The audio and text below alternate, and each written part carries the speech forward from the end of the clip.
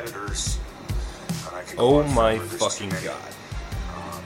Thank you guys for allowing me to live my absolute dream. I wouldn't change a thing. Love you all. Am I to believe that this is real this time? Tom Brady is actually signing off. Welcome to the neighborhood. Listeners, you've tuned in right as the news has been delivered. Tom Brady is fucking done. He's gone. My mom's secret recipe. And now we got a And Geico he's commercial. standing in This Tampa. podcast is now sponsored by Geico. He's just standing. He was standing looks in like like he's a standing on the highway. looks like a public park somewhere. Yeah, looked like he wandered away from home and got lost in like outside of Tampa somewhere in that like highway landscape that dominates Florida. I know. There really are. There are cars behind him, like. And like the condo buildings, but like somehow too far in the distance. Like, where are you, Tom? Although that does describe the majority of Florida, doesn't it? Yeah, we just did it. Yeah. Tom, he's finally gone. Babe, what are your thoughts on this? Your think mother's going to be fucking my devastated. mother will be crushed. I think it's Florida that did it to him. I mean, just, yes, he went to Florida. He had that one Super Bowl win with the Bucks. Obviously, it should have ended there. But no Florida man can give up the going while it's good. True. They have to dig themselves further into the hole. That's so true. That is a trait of a Florida man. He cannot quit while he's ahead. No. Ever. For anything. So many of the articles we read are like, if you would have just went home then. He's an addict just like the rest of them. Yeah, he is. That is so fucking funny. He literally did what all the other Florida men do, which is run down to Florida to go pursue your various vices until they run you into the goddamn ground. It's what happened. He did. He went to Florida and his life got destroyed. Fuck. His fucking hot wife left him. He started losing all the time. Yeah. His Well, that's a forehead stretch. got like even bigger His than it already forehead was. just He's elongated. got a Frankenstein forehead, man. He's got really a big, long forehead. His buccal fat got sucked in even more, too. Buccal fat. He looks a little gaunt. I'm not going to lie.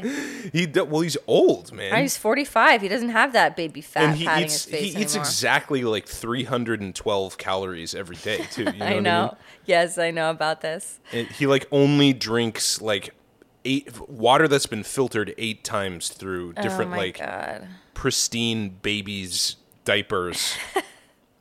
He also doesn't eat nightshades. This is like a big thing for him. Nightshades? Oh, like tomatoes and like potatoes and stuff.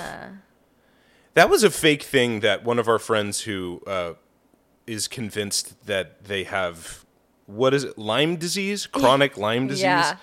That was undiagnosed by any blood tests. All the blood tests she ever got done by traditional Western doctors weren't able to diagnose it. But then when she started going to a crystal healer and started seeking alternative confirmed medicine, the Lyme disease. Yeah, they were like, oh, it's so plain and clear to see. It's been Lyme disease this whole time. Obviously, it's Lyme disease. Didn't the Bucks make it to the playoffs this year, though? I don't know, honestly. I think they did.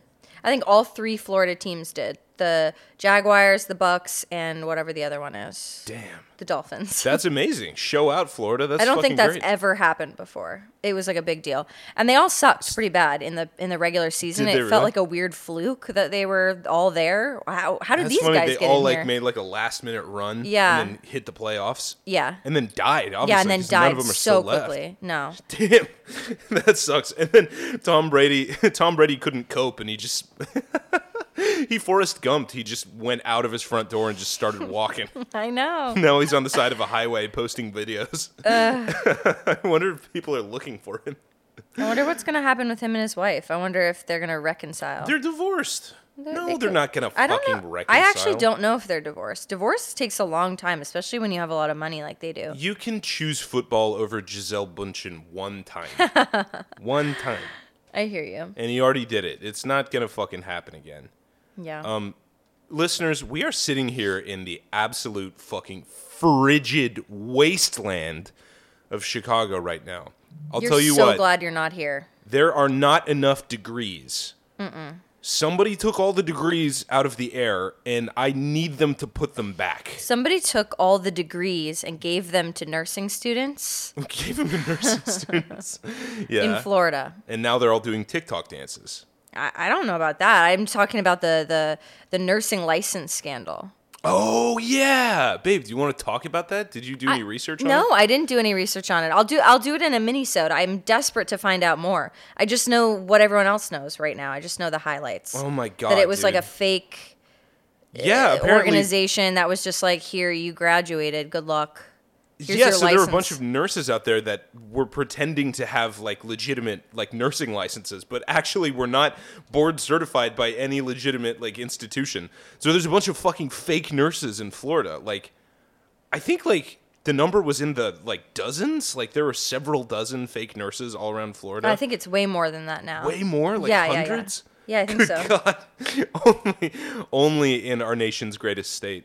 Yeah, it would only happen there. Yeah, that is so I was going to true. say, don't get sick and go die in Florida. But then I was like, that's what everyone does that, though. That's kind of what it's for. That's why every time we fly there, getting off the airplane takes like 70 minutes because like the entire front half of the airplane is a bunch of feeble people who can't walk. That's true. It's all the wheelchairs all the way up the jet bridge. Yeah. It's true. And then some of them who really should be in wheelchairs decide to walk anyway for whatever like misguided pride they still have. And then they you're do it stuck in the directly jet in front bridge. of you. Exactly. You're stuck in the jet bridge with fucking like Oma and Opa in front of you, escaped from Nazi Germany and are just shuffling their way up the jet bridge at literally a snail's pace. And you don't want to be insensitive, but a little piece of your brain knows that you could knock them over and completely end their life. Like you could totally like their hips would be just smithereens after you were through with them. You know, it's funny. The last time Topple them over like dominoes. We got off the plane in Sarasota, I had this really weird moment where I saw this group of guys and I went, ugh. Like, really unfairly had like a shuddery reaction to them. Damn. And I was like, damn, what the hell? You. I know. Mean girl shit. I looked at them. Oh, relax. I looked at them a little closer and I was like, I just am not used to seeing people that look that rough. Yeah. In an airport. Do you know what I mean? Yeah, like, I do. Yeah. You don't see homeless people in an airport. You don't see, like, it costs a lot of money to be in an airport. Can you describe them in a little more detail? Just like, for the listeners. Okay, looked like they hadn't showered, all of them. Yeah. So matted hair, like greasy matted hair. White guys with like light complexions, so they're sort of ruddy and like they've seen too much sun and their skin is starting to rebel on them. They all have strange facial hair, like they have like really strange facial hair. Like I was like, it was like Forerunner facial hair. Like if you have a Forerunner and you go mudding, that's the kind of facial hair we're talking about. But mismanaged as well. Yeah, too long, not weird. Maintained. Yeah. Yeah, and their clothes were like ill-fitting, so baggy. Yeah. Brightly colored, but like mismatched. Totally. And they had like their hair was like long and like kind of all their haircuts were like all fucking over the place. Yeah, like, all over the place. Like weird, boxy, like strange homemade haircuts. Yeah. And then I was like, those are the fucking Amish, Kelsey-Ann. Exactly. Those are the goddamn Do you Mennonites. See, I told you. That was mean girl shit. They can't choose their religion, babe. But it was weird. Or actually, they can because they were all on Rumspringen. That's why they were dressed in normal clothes. Semi-normal clothes. True, but there was like some 40-year-olds there too. I know you can stay on Rumspringa as long as you want. You don't. It's not like you start when you're 16, but you don't ever really have to be off of Rumspringa. You can literally go on Rumspringa forever. Your entire life. You can move to New Jersey and become a clinical psychologist and like live a totally secular, normal life, and then come back when you're 96 years old and say, I'm back, and then die the next day, and you will have died an Amish person. Yeah, exactly. Yep. Which is an interesting loophole.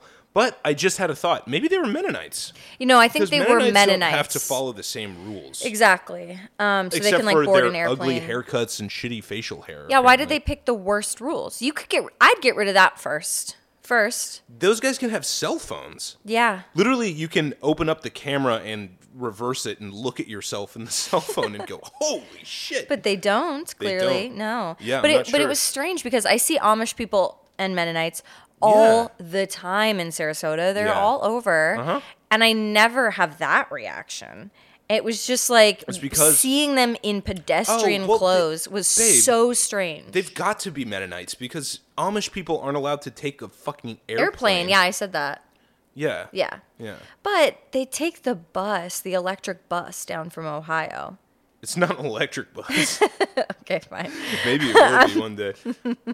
Okay, they take the bus though. Yeah, they do. They do take Okay, the bus down from like- Pennsylvania or whatever, wherever Yeah. they come from.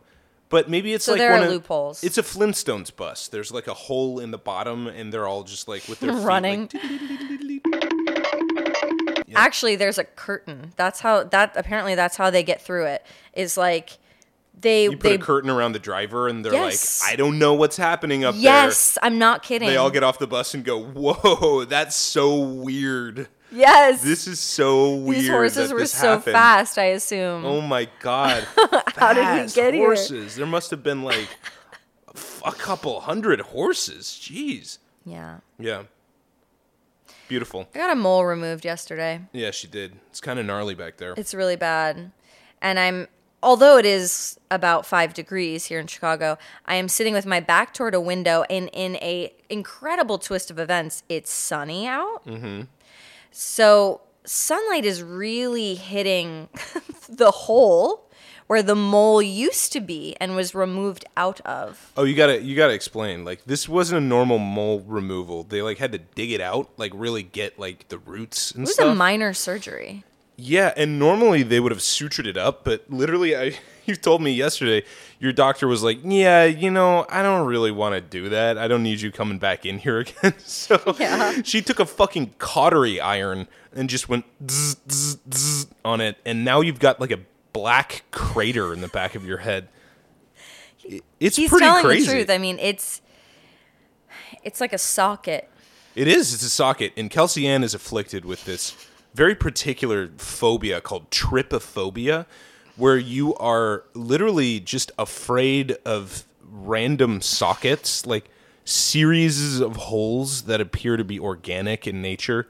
Oh, you guys, Really it's so upset gross. Kelsey Ann.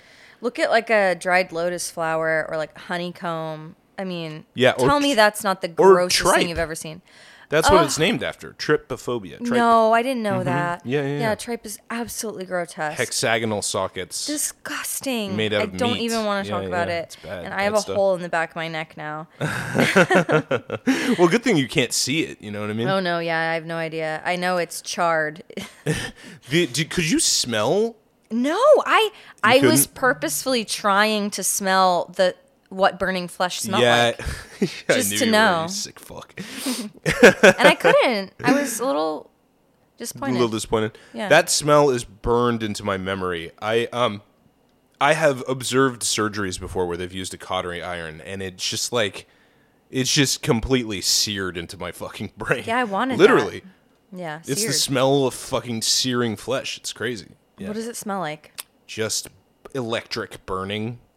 It's bad. Like when you almost have an electrical fire in your house, like when the socket that something's plugged into starts to like die, not quite. and No, you not have quite. to unplug it. Not quite. Okay. But, maybe you'll get there one day. Don't. My wife. On second thought. My fucking wife sitting here in a chair opposite me with her fat, pregnant tits, and my child swimming around at her belly is like, I really want to smell burning flesh.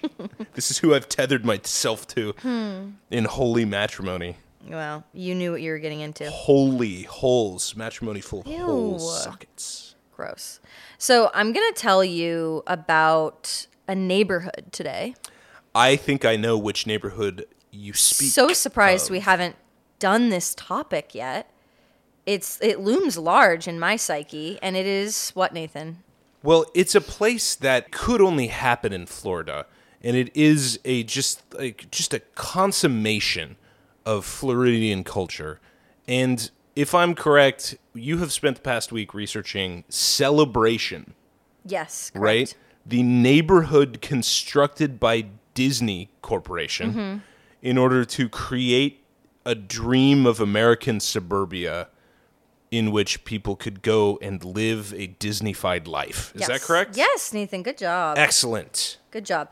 Boom. You know, we often speak of pipelines on this show. And I just want to mention that, like Tom Brady, this story has a Florida to California pipeline. In fact, and let me just clear this up. That's the darkest pipeline that we know of. Yeah, it's true. There are lots of pipelines to and from Florida, mostly pumping transient elderly state. people in. Sure. Or like general like ragtag runaways in, but sometimes pumping things like sexy children out. Right. Yeah. Yeah, and that's where you run into trouble, really. Yeah. Well, this is California to Florida, because Walt started in California, and it's going back to California. So we got a California idea that ripened in Florida and then was sent back from whence it came. It ripened and it rotted. In Florida. Yes, great. And they're going to try to revive it back on the soil, excuse me, of California. So let's get into it, babe. Okay, so the reason I wanted to do this episode now is because I ran into an article that actually I had read about a year ago, but I ran into it again, and that's that the Walt Disney Company announced that they're planning a new residential community called Story Living by Disney. Story Living by Disney. Wow. And my first thought, obviously, is like, have they learned nothing from the past? You know? Like, what on God's green earth could possess them to strike again on this concept? They've done it. They tried. It's called Celebration Florida. It failed. Okay, move on. We don't need to do this again, but they are. So this time, they're building a Disney utopia in the Coachella Valley of California. Okay. Which is essentially like the greater Palm Springs area, I guess, specifically in Rancho Mirage. A place that I've always said people should not live. There's no reason. I mean, unless you were like some of the original inhabitants of that area who were like loose bands of Native Americans who were basically like scrounging for insects in between the rocks and like, you know, fucking bashing lizards over the head, like just to eke out and scrape out a meager survival in that harsh, arid, horrific landscape. There's no reason that we should be there. And yet, in utter defiance of God, there have been entire cities and like golf courses and like cities purely for rich people from Los Angeles to come and like spend a couple of afternoons like getting wasted by the pool and being spritzed from like tubes in the goddamn like awnings at their hotel. So, like a place that should not exist. And so to hear that Disney is building a place which should not exist on top of a place that should not exist, it's only fitting. You know what I mean? It's already a fantasy. Yeah, the town is called Rancho Mirage. Rancho Mirage. It's literally a fantasy. Yeah. It's fucking crazy. Okay, so Nathan, I sent you the website, storylivingByDisney.com. I want you to take a look at it and just kind of tell our listeners what's going on there. Unbelievable.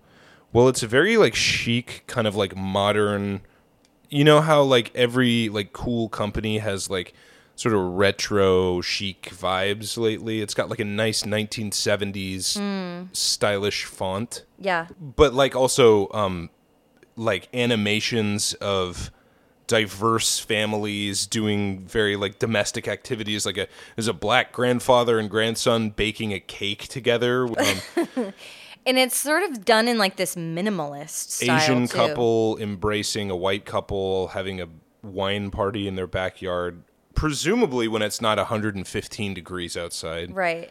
I just think this like minimalism versus maximalism thing is interesting on this website because for Celebration, they really went maximalist. Mm-hmm. They went things, you know, like material things, and it was colorful, and it was like the dream was big. And I think now they're marketing to millennials, frankly, who are buying houses for the first time. And so they want You know, Well- they want all the diversity and all of that, at least on the brochures, if not in real life, which they might not, but they at least want to see it in the brochures. And then, but they also want this like slick, neutral grays and beiges and creams, like minimalism. Yeah. It's kind of like what millennials have. But like luxury minimalism. Luxury minimalism, but that contrasts so greatly in my mind with like what Disney Well, is. yeah, but because Celebration was built in like the 2000s, right? Like the 90s. Iraq War era, or Yeah. even before that. Okay, Yeah. so the 90s, like that whole end of history era, Mm-hmm. like when the Cold War is over, like Reaganomics still in full swing. So much so that Bill Clinton basically took Reaganomics and turned it into a democratic thing. We got the tech bubble. We got, fucking everything's like bright colors and loud and flashy and poppy and very like saccharine. So it makes sense that Disney was doing exactly that, because Disney is like a culture maker. They're at the forefront of all this stuff.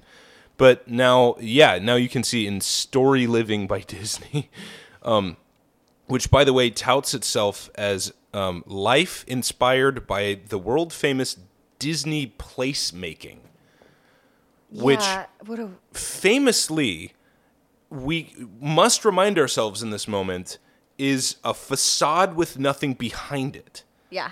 Right? Main Street, USA is not an actual functional town. It is a bunch of fronts of buildings with emptiness behind them. There's Yeah. no people Gutted living out. there. No. There's only gift shops and restaurants. There's no fucking town.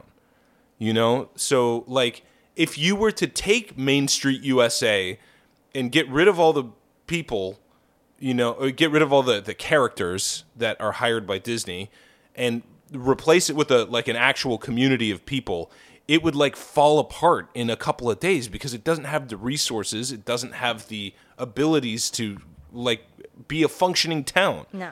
Like it's completely divorced from reality, which I imagine is probably what led to the downfall of Celebration, isn't it? Definitely. Okay, so let's talk about Celebration then. Sure. So one thing that I know for sure that Disney has learned from is that they've actually contracted out the building and selling of these properties in Rancho Mirage to a company called DMB Development. So hopefully that is a signal DMB that they're ready to do Development. things a little differently and to be done better than Disney's first town. But yeah. Celebration Florida was an offshoot of Walt Disney's biggest and brightest dream. Okay. Yeah. This is a dream that Walt had that was more central to his philosophy than the theme parks or any animated film he ever made. Right. He was a global futurist. He Yeah. was like obsessed with urban planning and like creating the perfect society, right? And we're going to talk like in depth about his vision of the future and how it relates to Celebration. Yeah. But let's just start by saying nothing went according to plan. Yeah. So, Disney's most celebrated housing development disaster, Celebration Florida. Quote, "There once was a place where neighbors greeted neighbors in the quiet of summer twilight, where children chased fireflies and porch swings provided easy refuge from the cares of the day. The movie house showed cartoons on Saturday. The grocery store delivered. And there was that one teacher who always knew you had that something special. Remember that place?" Okay, that's verbatim That's so fucked up, from dude. the town's original sales Oh my brochure in God. 1996. It sounds like he's trying to describe like Mark Twain's Missouri, right? Like Hannibal, Missouri. That sounds like what he's trying to evoke here. Yeah. It sounds like he's really trying to evoke a time before black people and women had any rights It in does, America. doesn't it? Yeah. Yeah. You remember the good old days? But Creepy. never fucking existed. Guess what your ancestors actually were? They were under the boot of the fucking like agriculturalists of the South just as well, not just as much. No, I shouldn't say that. That's not true. That's not true. But they were barely scraping by. They were barely surviving. They were dirt fucking poor. And the people who ran society in the antebellum South fucking looked down on them like trash. They made sure that those people thought that they were just better enough than the slaves, to keep them fucking hating one another. So they didn't So band they together. didn't fucking band together and revolt and fucking tear off the heads of all the people who own the plantations, which is what they should have all been doing in the first place. Yeah. They did it in Haiti.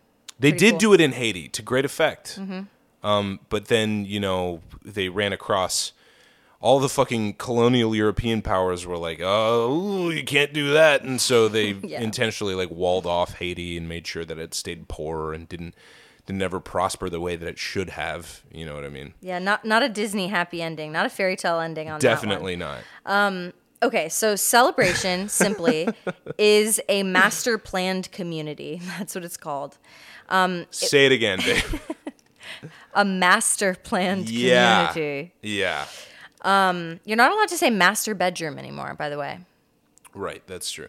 But that's stupid, though, because it was never, like, master bedroom was not, like, the bedroom, like, where the slave master sleeps. I thought it just meant like the master of the house. It was the biggest bedroom in the house. Yeah. The Lord's bedroom.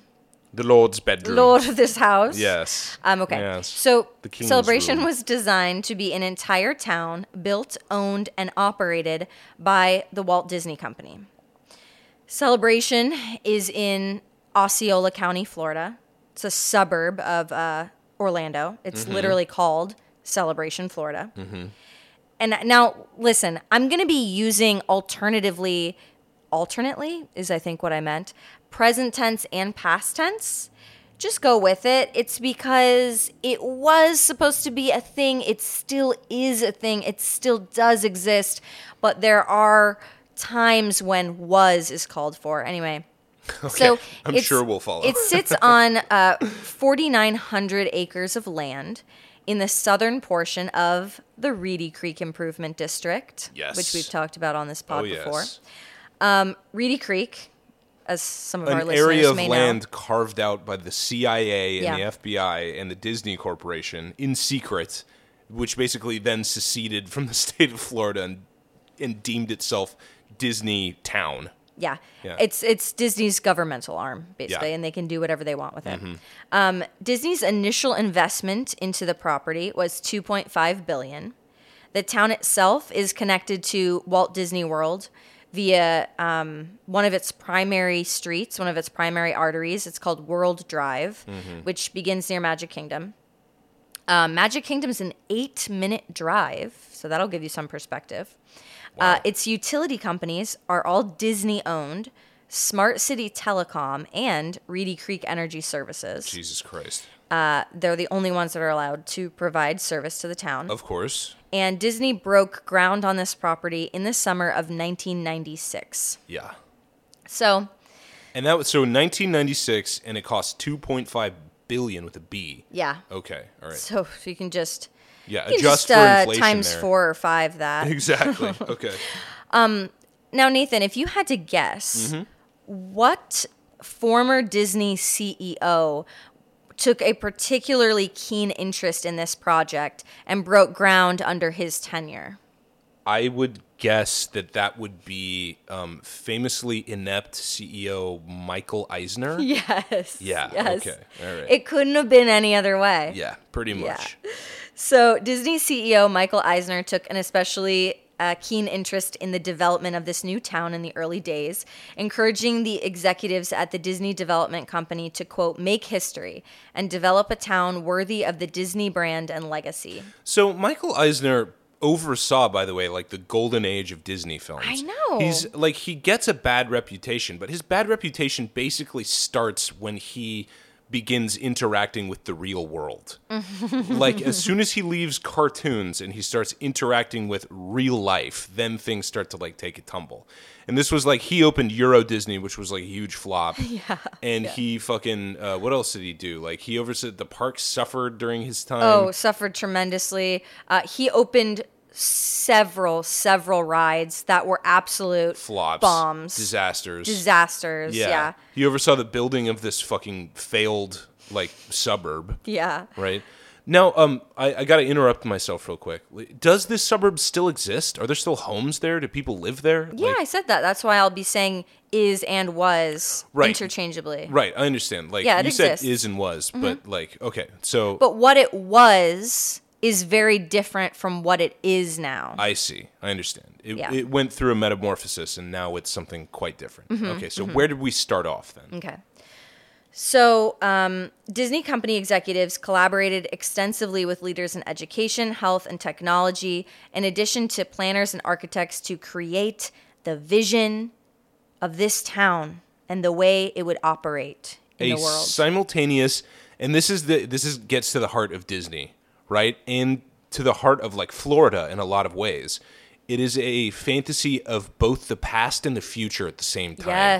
Yes. They're Well trying put. to innovate a community that is based on An like idea a of the dream past. of the past, a fantasy of the past that never really existed.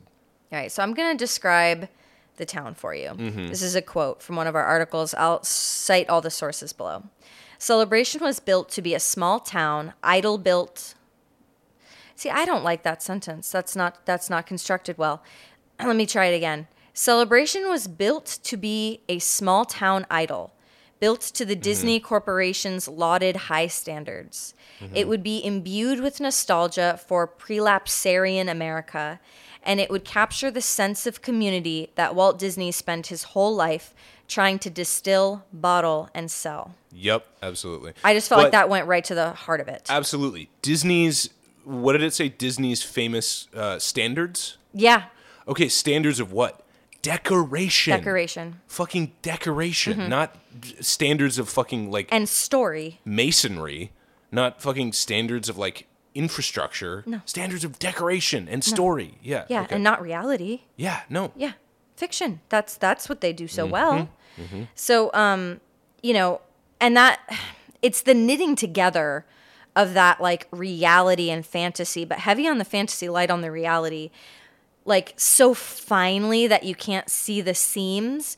That's like what made the Disney parks so famous. I mean, that's Yeah. what makes them what they are, in America at least, And it was initially like that same promise to merge real life with dream life, real life with Disney magic that first made Celebration Florida so desirable and so successful. Yeah. So in 1995, before the crew even broke ground, Disney held a lottery for the opportunity to buy Yeah. the first 474 homes, which kind of confuses me. Why such a specific number? Do you think that was like 474? exactly half that they were going to initially, like, this is a weird number. I don't know, babe. I'm sure Anyway. there's a reason. 5,000 wannabe Celebration residents clamored to be a part of it. Like, people were freaking out about this idea. Of course, because Disney has created a generation of fucking freaks Yeah. that we talk about in our adult Disney episode who literally want to live within 10 minutes drive of the parks. That they want to live there because they can't get enough of it. Yeah. Like, what it blows my fucking mind. Just move to Orlando. You don't have to live in Disney World. We're going to talk But that's about what a people guy who has that exact fantasy. So, Yeah. quote, Dave Rutgers was one of the lucky bidders. He still lives in the townhouse that he won. There you go. Like That many of the answers my first question. generation of residents, he is, by his own description, a, quote, Disney freak. Yep. As a child, he was a Mouseketeer, spending his afternoons watching the Mickey Mouse Club on TV. Those programs, they were like a prolonged commercial for a place like Celebration. I guess I was brainwashed, he says. You were, exactly. He knows, but he doesn't know. And also, like, people who are this obsessed with Disney cannot divorce themselves as adults from their feeling of childhood. There's something so drastic and bleak about adulthood to them that they have to dive back with their every fiber into this like imagined, feeling that they had when they were a child. But guess what? The fucking world wasn't more simple when you were a kid, and it wasn't more beautiful. And living in Disney World will not solve your problems. You know what I mean? Just because you enjoyed being a Mouseketeer. Yeah. Yeah, so they ask him why he was so drawn to living here besides the brainwashing part. And he says, I think it was because the way Disney does things. You knew the parks and streets would be clean, the grass cut, all the houses would look the same. Right. It would be family oriented and everything would work just right. A lot of people wouldn't like to live in that sort of place, but for me, Rutgers throws his arms up out wide and looks to the sky. For me, well, it's the great Mickey in the sky. Oh my God. Put this guy on a Dilaudid drip immediately. Like, this guy literally, he's like, I need to be anesthetized. Like, reality is so irregular. It bugs me so much how irregular and like real reality is. I need to live in a Disney dreamscape. And I'll pay however much it costs to do so. Overly popular to call people autists, but like, do you think this is some sort of autism? I don't think so. I think there might be a bit of an autism, like a spectrum-ish element to certain people who are obsessed with Disney, but I don't think that's what this is. I literally think that there are a generation of people, and that it's not pathology. What I'm saying is that modernity was, in America, was created, at least in part, by Walt Disney.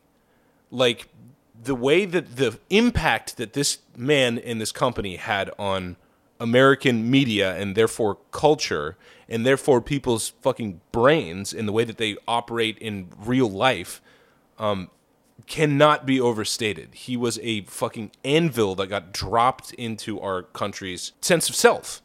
And so there was like, what he did was a precursor to what the internet is doing to everybody's brains now.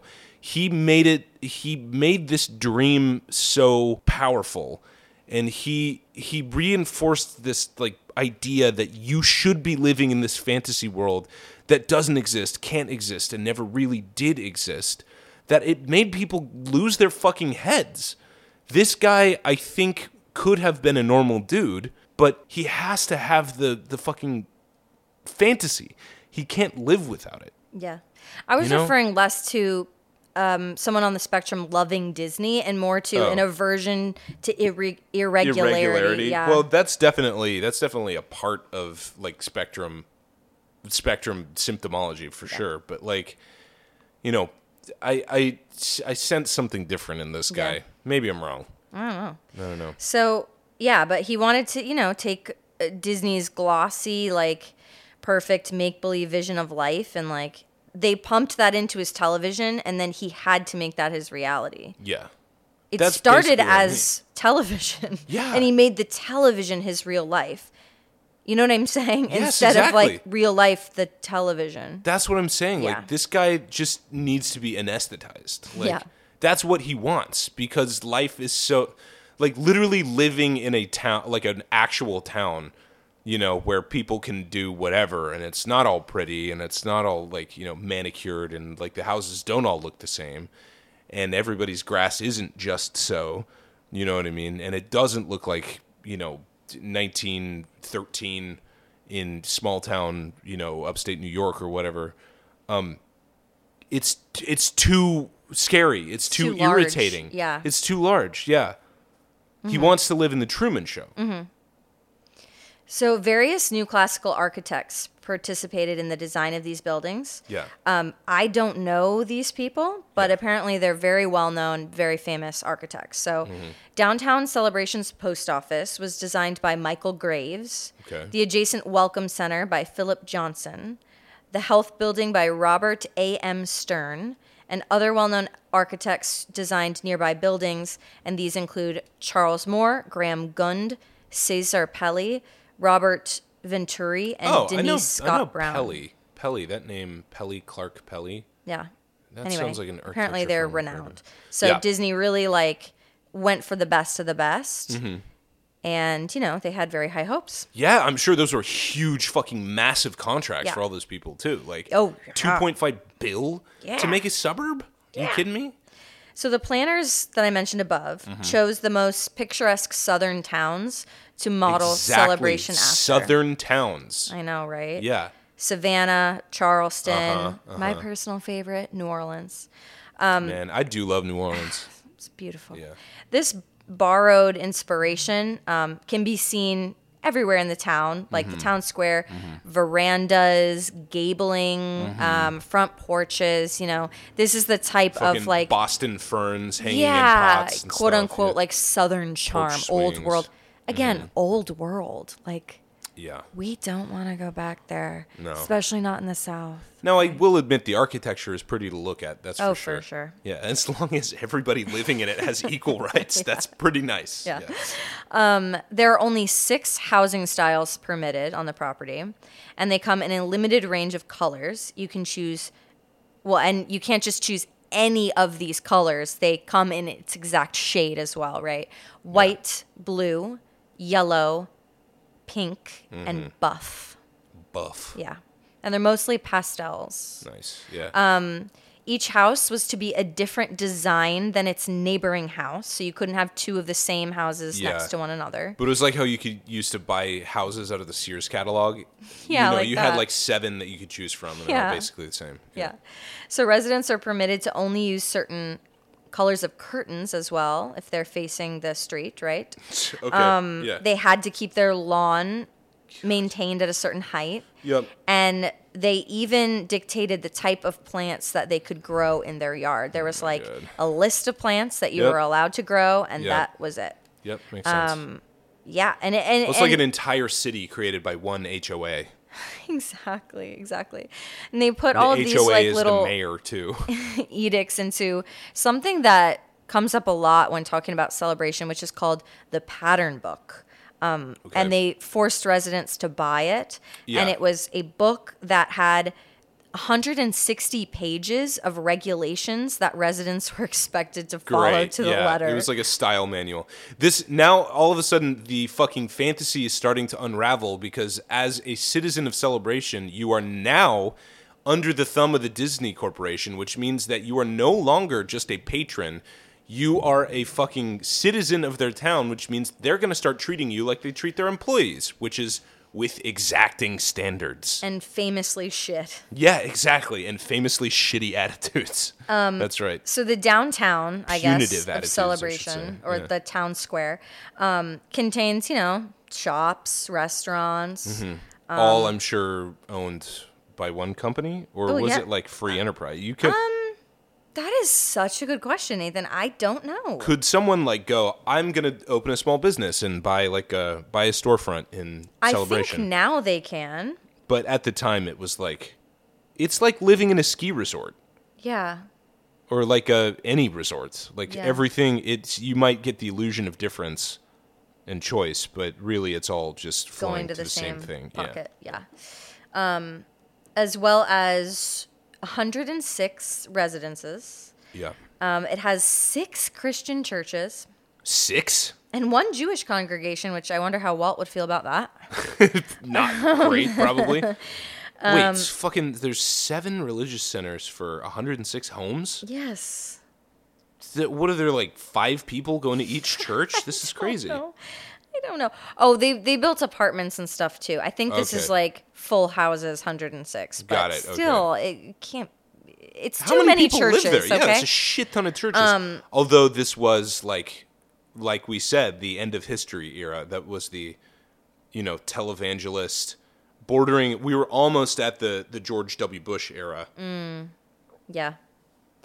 So Celebration is separated into areas referred to as villages, right?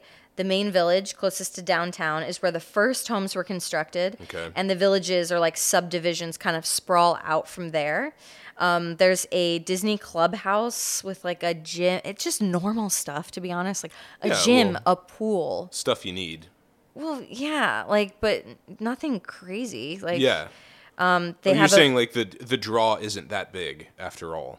Yeah, I just Like, it's if not I as was going to live luxurious as in it's- a company town, the amenities would have to be outrageously good, Right. you know. right. Yeah. And they just like you got a even gym, in you got a pool. 1996 they weren't. It's Yeah. like okay.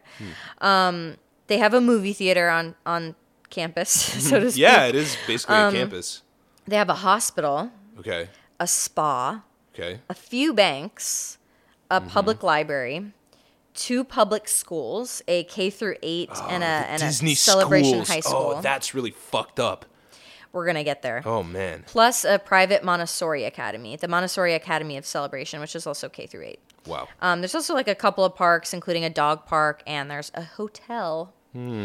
So let's get to some weird rules. Okay. So in the beginning, there was a rule that every house must have a hidden Mickey Mouse somewhere on their private property.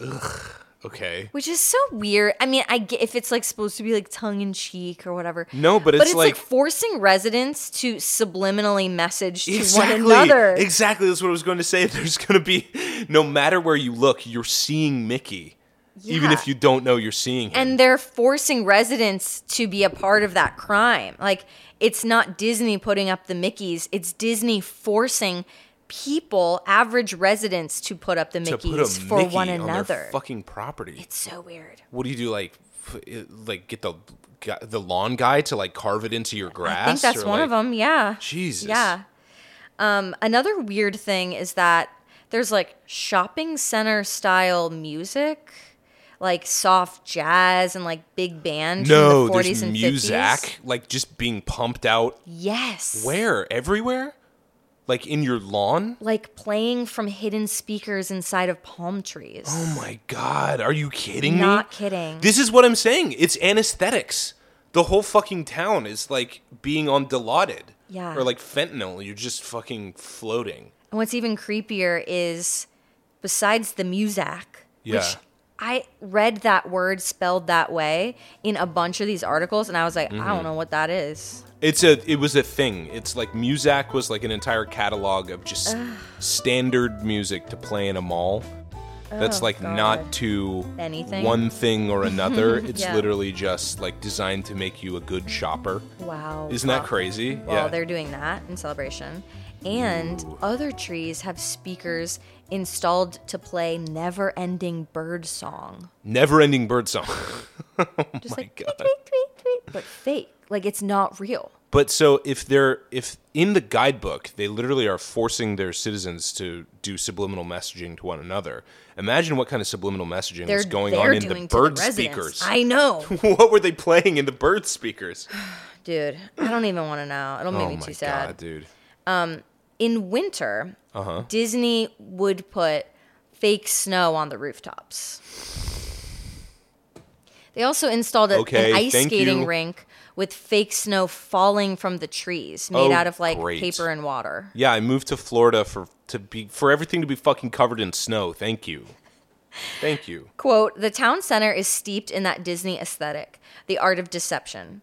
The 40-foot Christmas tree has plastic needles. The ice rink in the central square is a sheet of white plastic. Yeah. At first glance, the snow that falls on the hour every hour in winter evenings looks as convincing as fake snow could, until you realize the artifice is double layered. It's not artificial snow, but shaving cream. Spend enough time in an environment like this, and you could become seriously paranoid. Is that snow on the roof fake snow, or is it cotton wool? Has the gaggle of ducks waddling across the street been put there for show? Yeah, exactly. Is the sign by they the have man-made cameras? lake that says it is a violation of Florida law to feed or harass alligators genuine or an elaborate joke? Literally, yes. Usually you see a sign that says molest the alligators. Please do not Is molest that the true? alligator. That's a Yeah. little piece of Florida culture you're dropping? Yeah, yeah. That's funny. I like that. And you're always like, molest. I'm going to molest that alligator. Come here, alligator. Bring that alligator pussy over Yeah, here. exactly. Yeah, come here. So now let's talk Walt's grand vision, right? So I told you what Celebration was intended to be when they embarked on the project under Michael Eisner in 1995. Just vaporwave anesthesia. That's what it is. Just the 90s mall suburban aesthetic with a tinge of historic Americana Yep. from the time when black people couldn't vote or do anything. Yep. All that stuff. Or Jews. Well, or definitely women or yeah, fucking definitely anybody. not you. Yeah. We know what Walt would say. Yeah. So, okay, Walt Disney. This was his idea. Celebration is Walt Disney's idea, but not in the way that you might think, okay? Yeah. We're going to talk Epcot. Epcot is how it all started. Epcot stands for Experimental Prototype Community of Tomorrow. Yup. It was Walt's final wish and his last project before his death from cancer in 1966. Yep. The thing he spent his time and last mental faculties on when he had already been diagnosed with lung cancer and knew for a fact he was dying. Okay. The thing that he will expect when his head is revived from the deep freeze. Exactly. And attached to whatever cybernetic fucking body that Disney scientists have been inventing underground for the past 50 years. So we talk about this in our previous Disney episodes. Epcot that you see today, which is like a fun, interesting thing to do with your family where you sort of tour the different cultures of the world. Yeah. And they have a little patronizing show about each one, and how like nice it is, you know. It's basically like It's a Small World, but for the adults. whole park for yeah, adults. exactly. Yeah. And you can drink there, which is pretty cool. Oh, yeah. But there's this big geodesic ball in the middle of it. But like that was supposed to be, it was supposed to be a community. It was supposed to be celebration before celebration was ever celebration. Yeah.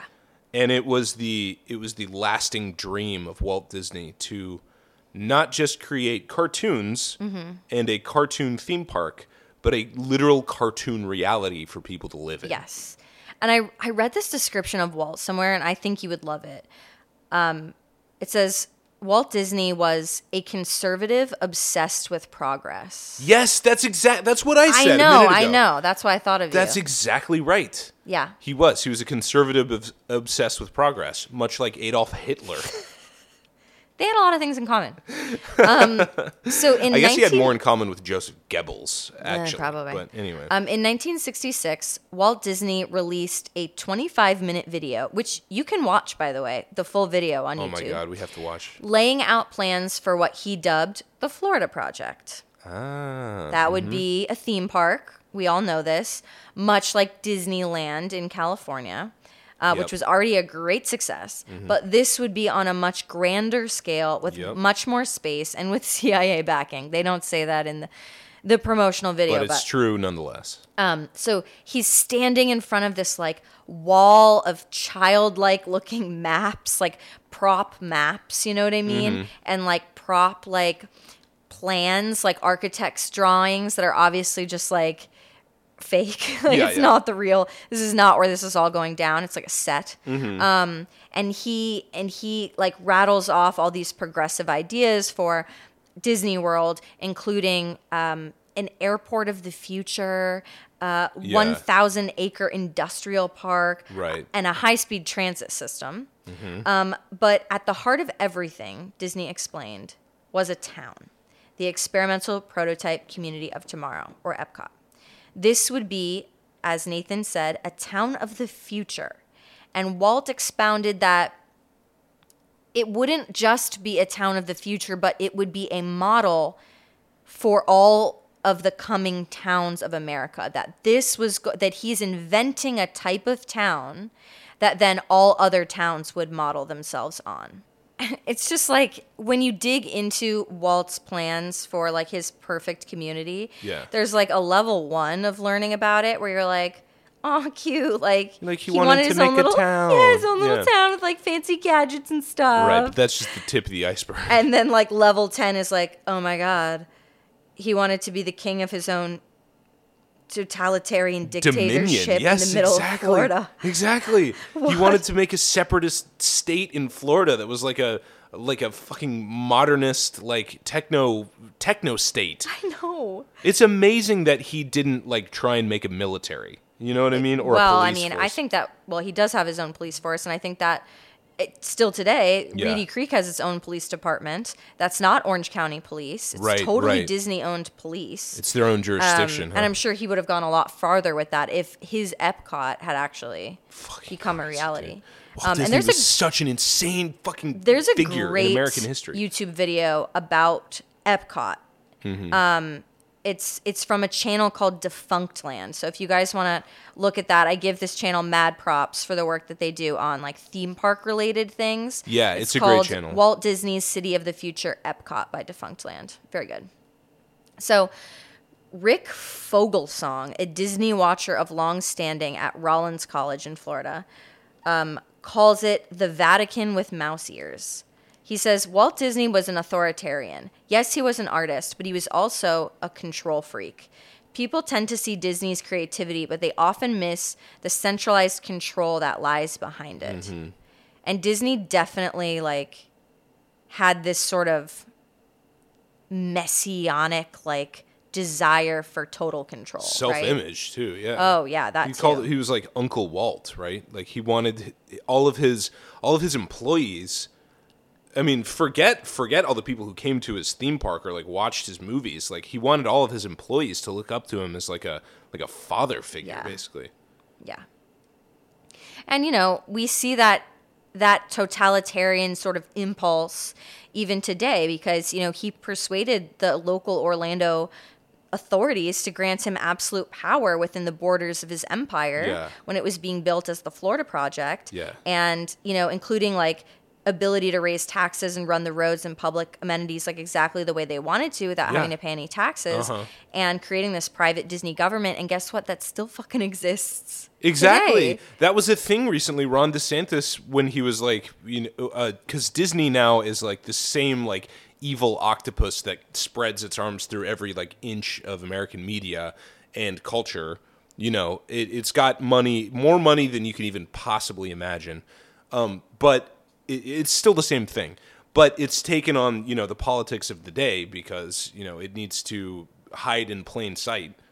Octopuses are great camouflagers, by the way. They were in support of the overturning of the Don't Say Gay bill, which is ostensibly, that's good politics. We like that. We don't like the Don't Say Gay bill. It's crazy, like, fucking culture war bullshit that Ron DeSantis is trying to pull.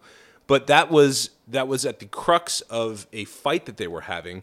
Disney was like, we don't support the Don't Say Gay bill, and we're being very vocal about it. Ron DeSantis says, fuck you, like, you live in my state, basically, like, you do what I tell you to. And guess what? You don't pay taxes. Exactly. So fuck you. That's what I was saying. Yeah. He was threatening to revoke their special status as like an outside community that doesn't have to pay taxes, which was established all the way back when fucking Walt Disney was working with the FBI to force people off of their land so they could build fucking Disney World. And I really wonder where that's going to go. Like, I've always been in favor of stripping Disney of that distinction. Like, it should not be its own town. Like, it should not be Lake Buena Vista. Yeah. It should not have its own utilities and its own fire. Like, no.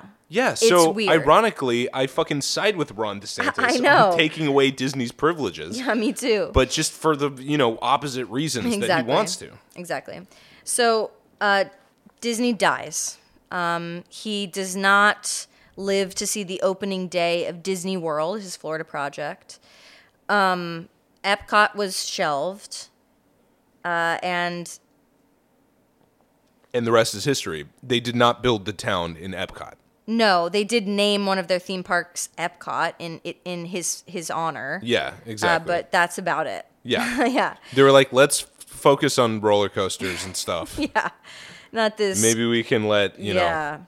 I mean, Walt Disney was a brilliant guy. We can all admit that, but maybe let's not get in the fucking city building business yet. Yeah. So lo and behold, 1994 comes around, and the company raises the Epcot idea from the grave, and they build what would become Celebration. Quote, the intentional community was an experiment in new urbanism, a neo-traditional planning movement that sought to return to early American small-town life by designing compact, walkable cities with diverse housing options, mixed local business, and abundant public space. Now, see, in thought, a great fucking idea. That's what we need more of. Like, that is a walkable city with public transit, with mixed zoning, like where residential and commercial buildings exist simultaneously. Yeah. It's great. That's lovely. Having lived in walkable cities, although albeit expensive walkable cities, but walkable cities nonetheless, my entire adult life, every time I go to a place where I am completely car dependent, it makes me have this like weird feeling of like liminality, like stepping outside of myself and viewing myself from above. It makes me feel like depressed and like caged and sad. New urbanism is a much better approach to building communities Yeah. than like, endless expanses of suburban sprawl. Yeah. And I'm a fan of new urbanism. When I learned the definition, I was like, okay, love that. But I think that it starts with that seed of like, why are our cities and our suburbs so soulless? Let's try to figure out how to make cities actually work for us.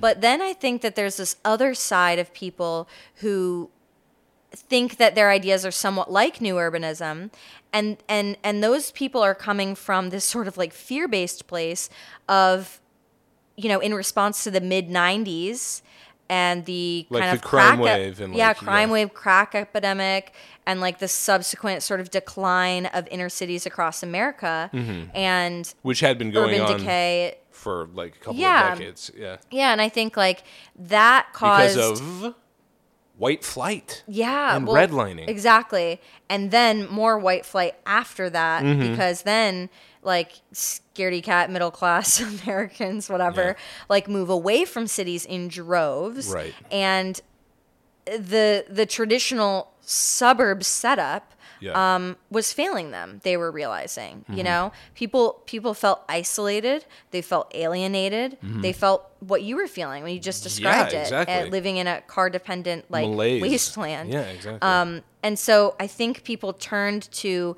new urbanism for the practicalities of like the way our suburbs are designed are it's not working. Yeah. But also for this nostalgia factor, which is the dangerous part of it, right? Like Right. Well, this nostalgia factor is very particular to Disney, I would say, and also the way that you it's could. the thing that like Disney traffics in. Nostalgia. Yeah, exactly. Like, And the way that you could divide this, I guess, is like the major difference here being that like new urbanism, if done by a like local planning committee by citizens of a town, is much different than new urbanism done by a central corporate figure, which Right. rules over and controls everything. yeah. You know what I'm saying? Yeah.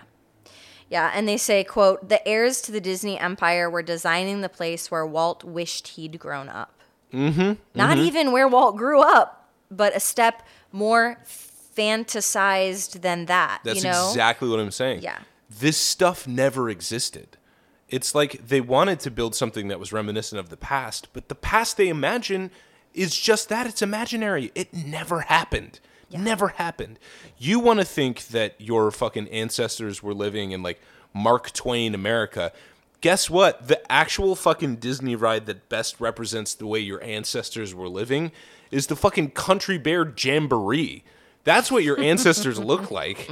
You know what I Yeah. mean? That's who they were. You weren't living in Main Street, USA, and neither were they, like, walking around in, like, what's the one from Wallet? Fucking Hello Dolly, where they're all walking around in, like, pinstripe suits with, like, those, boater bowler hats and the or- fucking, ribbon around it. It never happened. That's not what America looked like. It looked like a bunch of fucking, like, the streets were made out of mud, and fucking everybody had hookworm.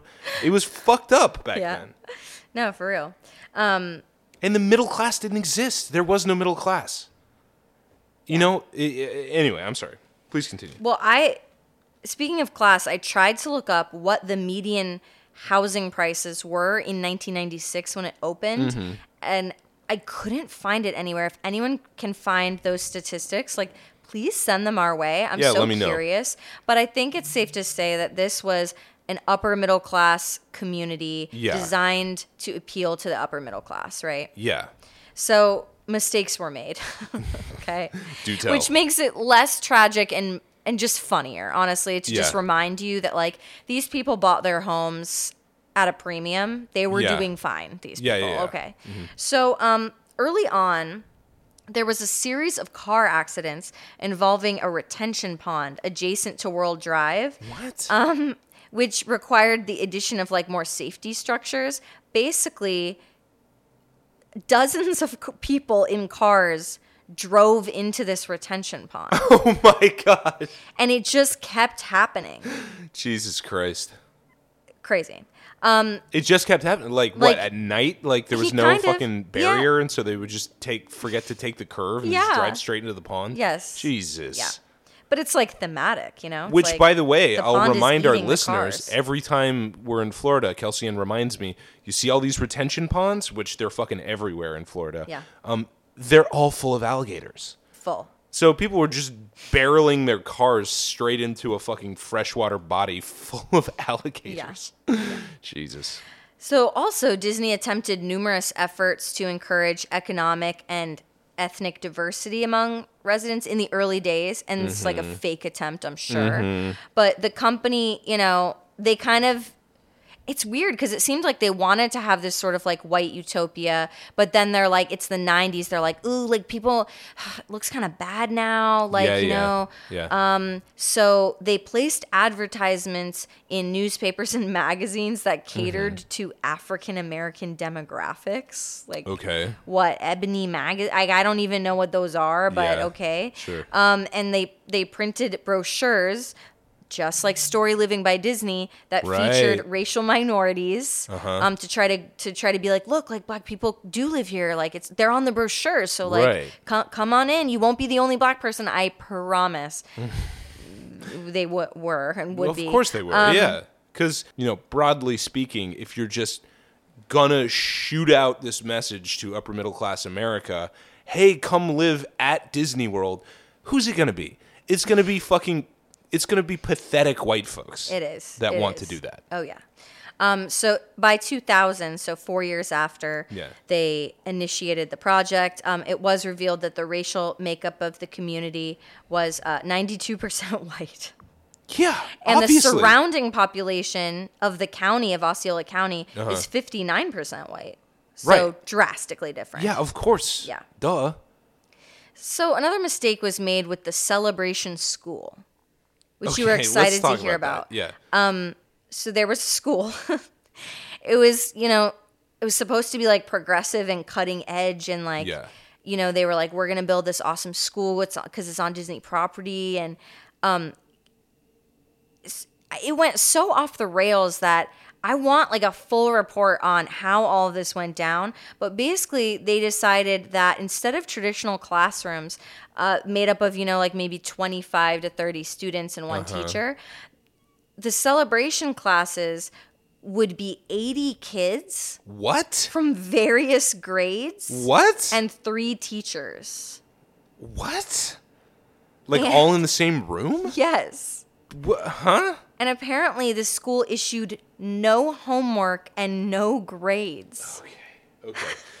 So this is a prime example of like conservatives being obsessed with progress, right? Like they're simultaneously trying to return to like the one-room schoolhouse. Yeah, of fucking early rural America, and like create this weird fucking progressive new school where there's like, no we don't homework. Do grades.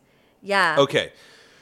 So imagine you grow up in Celebration, Florida. Everywhere there's music being pumped from speakers.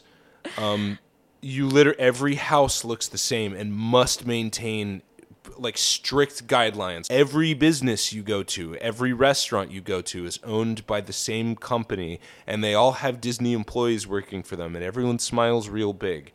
Now you go to school, but you don't go to regular school. You go to a school that has no homework, no grades.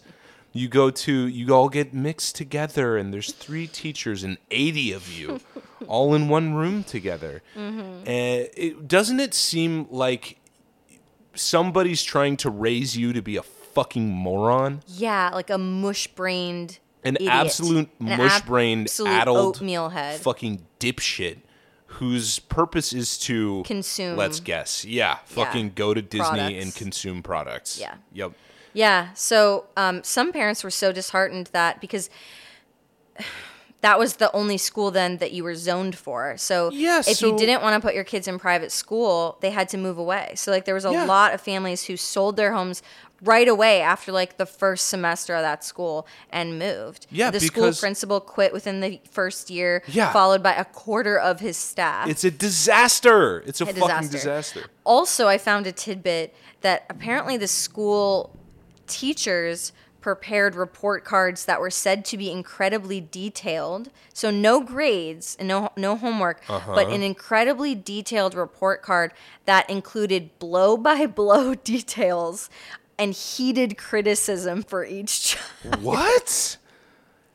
What Like, the fuck, man? Apparently the report cards were just like an absolute stream of consciousness about how much they hate your child. Oh my God. And like this all is of these crazy. really weird things that they find wrong with your Wow. child. So, like, at the same time, there's no grades, so there's no ability, there's no even possibility to excel in any way in this school. But your teacher's job is essentially to sort of like break you down and criticize you. Yes. I mean, let's think about what they're trying to do there. It kind of seems like they're trying to make these kids like gaslighting victims. You know what I mean? It's Like, so weird. the teachers have utter control, and like they constantly criticize them and like break their personality down. But there's no way that they can appease them because there's nothing objective they can do. It's just the teacher's subjective opinion about like what kind of person they are. Yes. So Yes. like the teachers who are Disney employees, by the way, become these like gods, All-powerful. Yeah. beings, yeah. So the movie Another way theater, to crush their spirits and brains into being consumers. True. The movie theater also failed. How can Even a the movie movie theater theater? fail on Disney property? That's so confusing. I literally don't Well, know. I'll tell you why. Please. Quote, a Quentin Tarantino movie wasn't going to show up there. Yeah. If a violent movie or horror movie was the big release that weekend, it wasn't coming to Celebration. Yeah. So AMC could not put in the most profitable movie in that theater every week. The theater never turned a profit. And it was just a question mark of how much did we lose that month. Oh my God, dude. So they refused to like screen R-rated movies. They refused to screen, I think, a bunch of PG-13 if it had like extensive gore or sexual content, which was every popular movie and still is. Yeah, of course.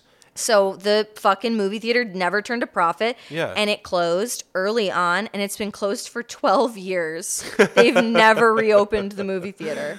Oh my God, Did dude. it to themselves. Well, yeah. I mean, like, I blame the inherent conservatisvism at the heart of Disney.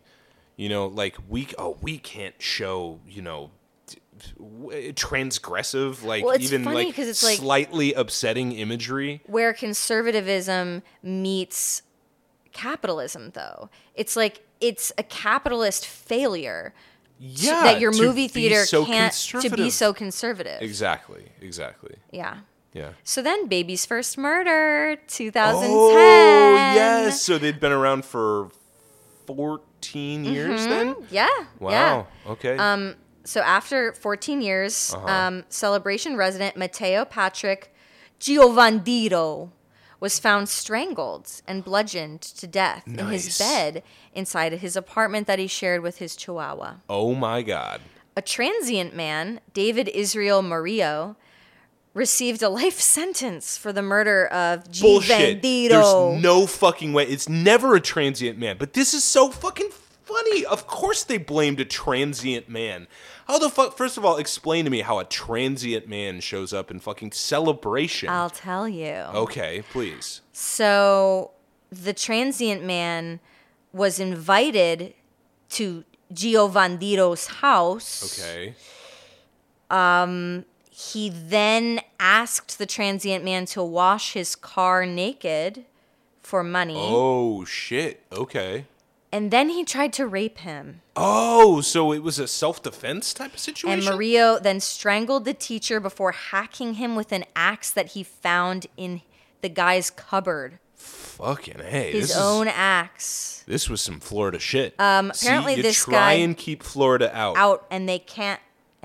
Florida gets in through the cracks, baby. Apparently this guy was a school teacher who was posthumously accused of being a pedophile and who had sexually abused several boys while, quote, acting as their mentor. Not very Celebration of him.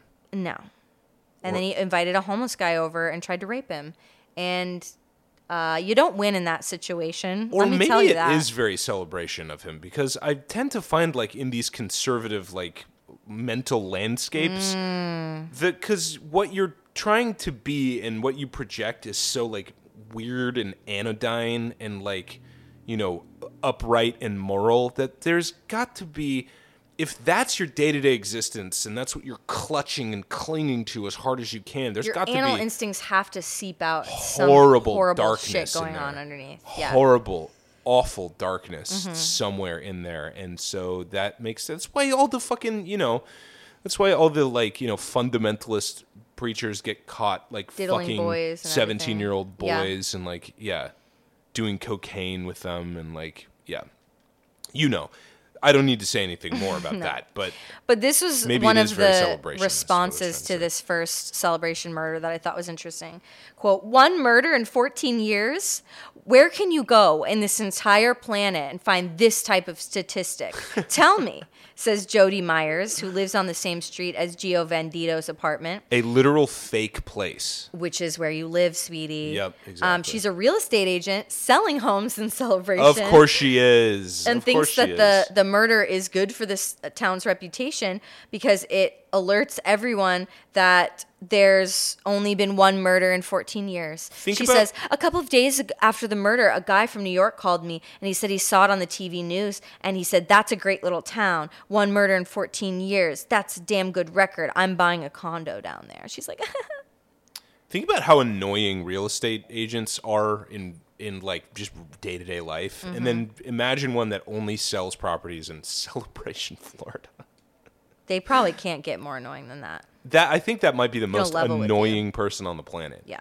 So like a person with a completely fake personality fits right in a fake fucking place like Celebration. Yeah. Yeah. Days later, after the bludgeoning, Yeah.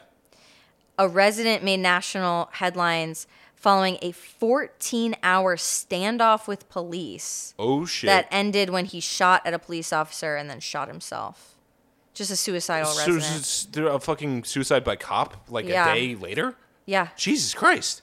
And since See, Florida's seeping in. I know. There's a hole and then Florida starts to flood in. First, Florida starts sucking cars into the depths of the fucking alligator pond. Yeah.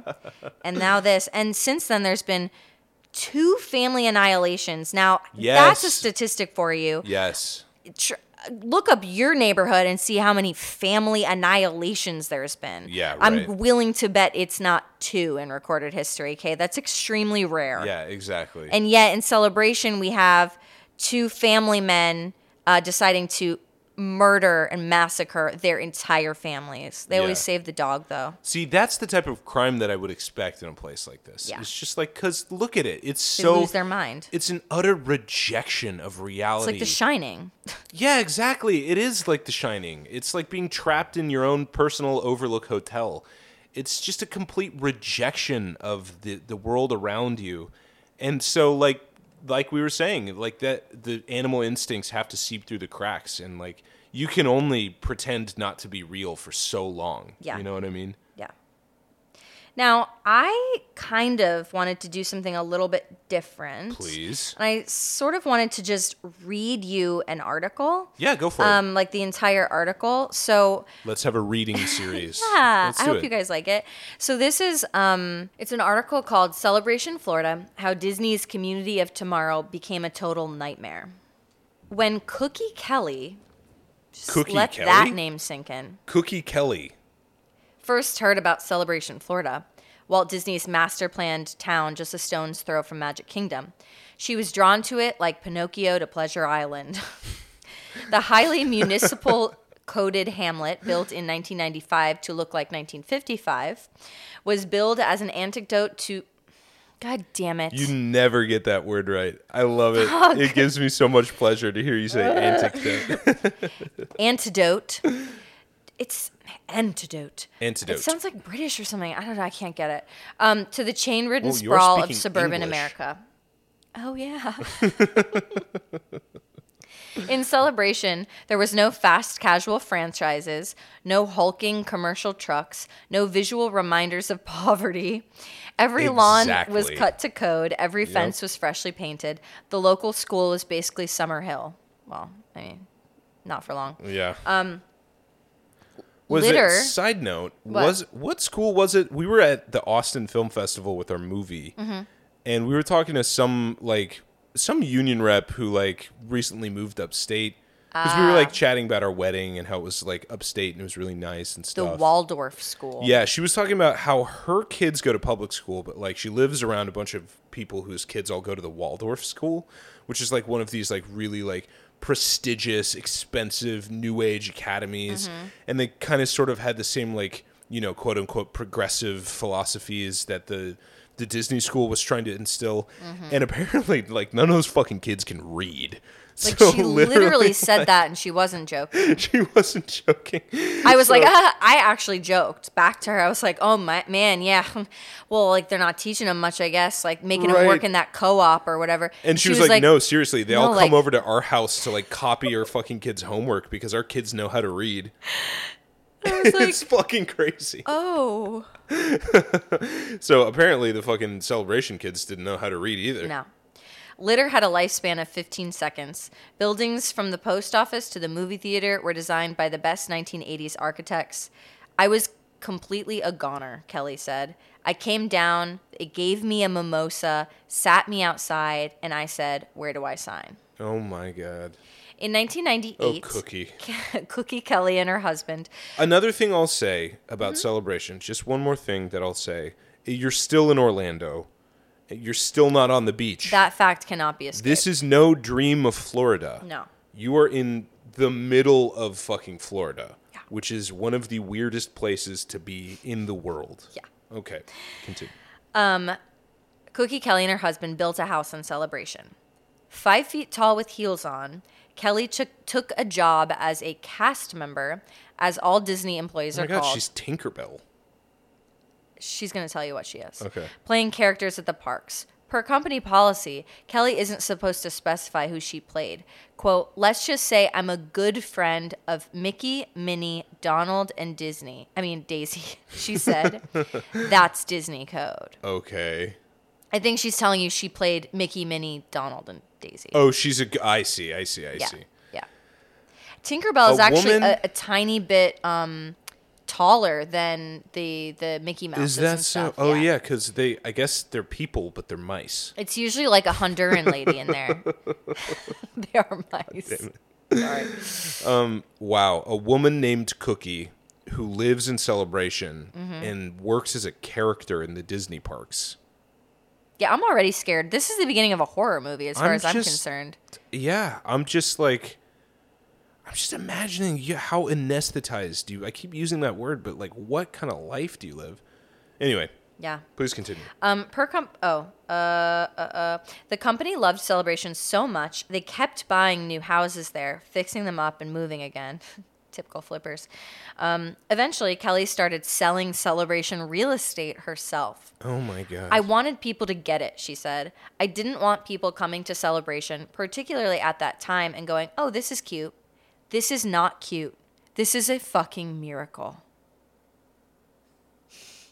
Just silently staring. But in at my 2016, wife. when Kelly started a blog about Celebration called Cookie Kelly Blog, super original. Oh my God. This is the caliber of lady we're talking about.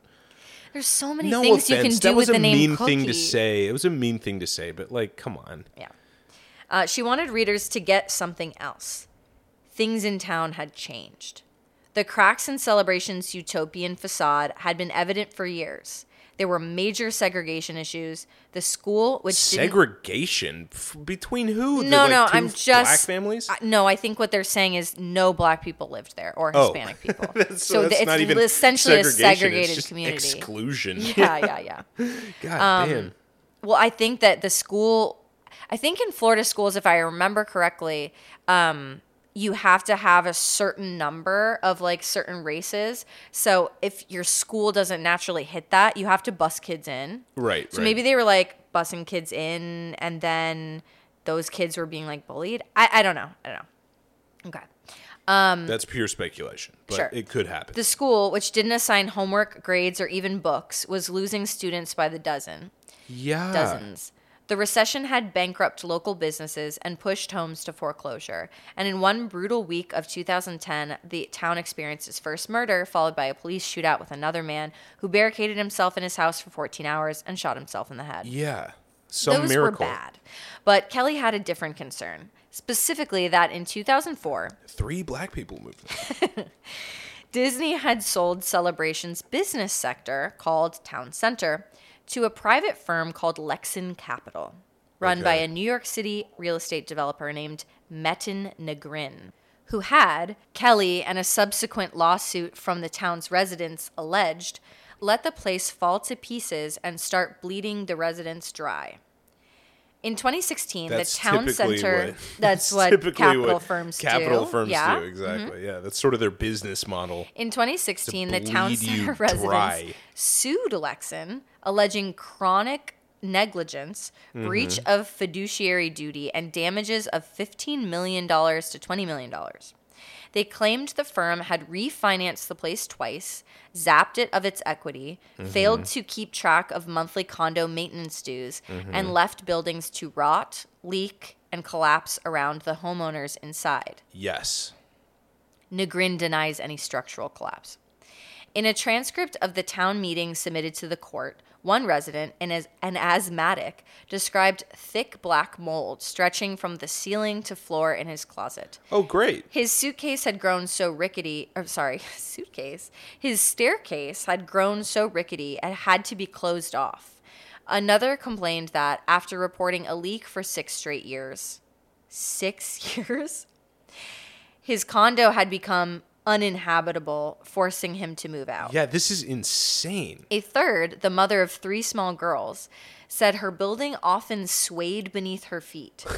Why, she said? Because the building leaked since 2008. The water had disintegrated the building, causing mold. The termites have come and gone. There's literally nothing left for them to eat. Oh my God, that's fucking insane. Nearly 4 years later, the two sides are still in battle and barely closer to resolution. What, the citizens of Celebration versus this fucking Lexan guy? Capital. The firm has denied the charges in court, alleging that the residents mismanaged their money and owe the firm millions of dollars for repairs. Oh my God. This is just it. This is when Disney can't bleed you dry enough. They sell you to people like this. I know. You know what I mean?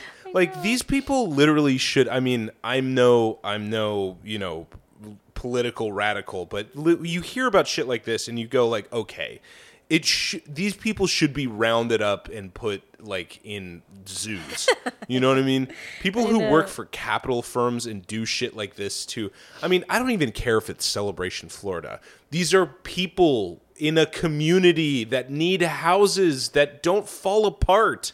They need fucking grocery stores and functioning schools. Yeah. And you literally, you do everything in your power. You not only fucking suck all the money out of those things and make sure that they function at the absolute bare minimum, so that the fucking community's falling apart. You tell them that they owe you millions of dollars for the privilege. I know. These people should be fucking... Yeah, exactly. I think it's illegal to say that. This is a joke. Yeah, exactly. In a video game... Anyway. It says, the case has grown into an expansive jaundice versus jaundice scale battle. Listen. I have no idea what that means. That goes over my head. Yeah. Ownership, neglect, and the right to fix a roof. In January, the two will face off for a hearing, and without a decisive judgment, they're set for trial in November of next year. The first Celebration we'll ever have had. Quote, without overdoing the fairy tale metaphor, Kelly wrote in her first blog post, don't do it. We find ourselves stunned awake, Rip Van Winkle-esque, abandoned by the Disney brand, abandoned by Disney attorneys and their well-crafted clauses. The visible effects of neglect and mismanagement are displayed in the decay and disarray, rotting beams and mold, leaking roofs, the plummeting value of our homes. The fact that even Cookie, is self-aware enough to understand that the fantasy was never real. Yeah. And that when you wake up to the reality, you understand that Disney is not your friend, nor are they your paternal, like, overseer and, like, mentor and helper.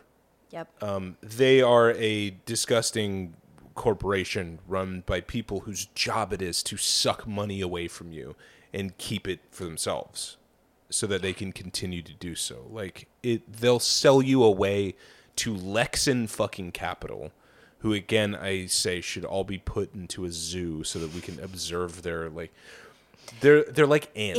Inhuman-like behavior. Yeah, exactly. They'll sell you away to these fucking people the minute you stop making them money. Yeah. Like, the minute you pose the slightest problem, that's where you go. It says the town also attracted skepticism. Celebration came to represent a loaded nostalgia for the very kind of specific America, a place so pure it might have never existed, or if it did, only to a privileged few. Exactly. The architecture drew cries of inauthenticity, a shallow signifier of good design. Others found the place eerily spotless, like a set for the Stepford Wives or Edward Scissorhands. I mean, they pumped fucking Muzak out from the trees. What else do you need to know? Creepy was a common refrain. A Gizmodo article about that creepiness chronicled the media obsession from which this article is not absolved, nor this podcast, in documenting Celebration's crash course with crime, human error, and general mediocrity. Yeah. Quote, pixie dust loses magic as foreclosures slam utopian Disney town, reported Bloomberg. Mm-hmm. There was something suspect, the article argued, about anything that sold itself as perfect. It implied a hidden dark side lurking beneath each Arcadian-inspired front porch. That's exactly what Advocates I was argued, as designer Michael Beirut put in a defense of Celebration, that nostalgia was merely a Trojan horse to deliver the radical planning ideas. Small lots, mixed use, limited parking.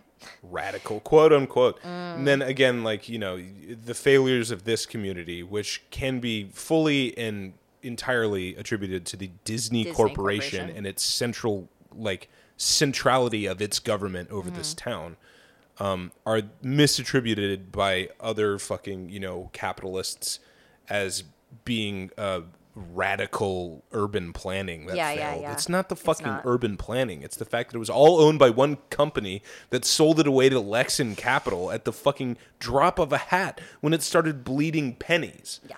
The fact is, if you're going to build a utopia, it's going to cost money, and it's going to keep costing money. Capitalism is a system that sucks money out of things and buries it away. It's not utopian. So you can't have a fucking capitalist utopia. It's just not going to work. You know what I'm saying? Utopia, however you define it, it's a fucking ideal. It's not a thing that exists on this plane, which is why all of a sudden you get, you know, once you get one murder, you get a couple of fucking family annihilations and a suicide by cop immediately afterwards, because you've been pretending to live in a fantasy world for so long that you can no longer deny your need for blood. You know what I mean? Yeah. But, like, I'm just saying, like, the fact that this is run by a corporation, it's a corporate entity. Yeah. It's made to make money. It's not made for anything else. You can't build a fucking utopia with that purpose because it's not a human purpose. Utopia is a human enterprise. We're trying to create the best world for all of us to live in. But guess what? That's at a fundamental odds with a capitalist enterprise. The capitalist enterprise is there to make money. It's like an ant. It's like a reptile. It looks at you. It does not see a friend or a companion or something that's worthwhile. It sees a source of more energy from which to suck. You know what I'm saying?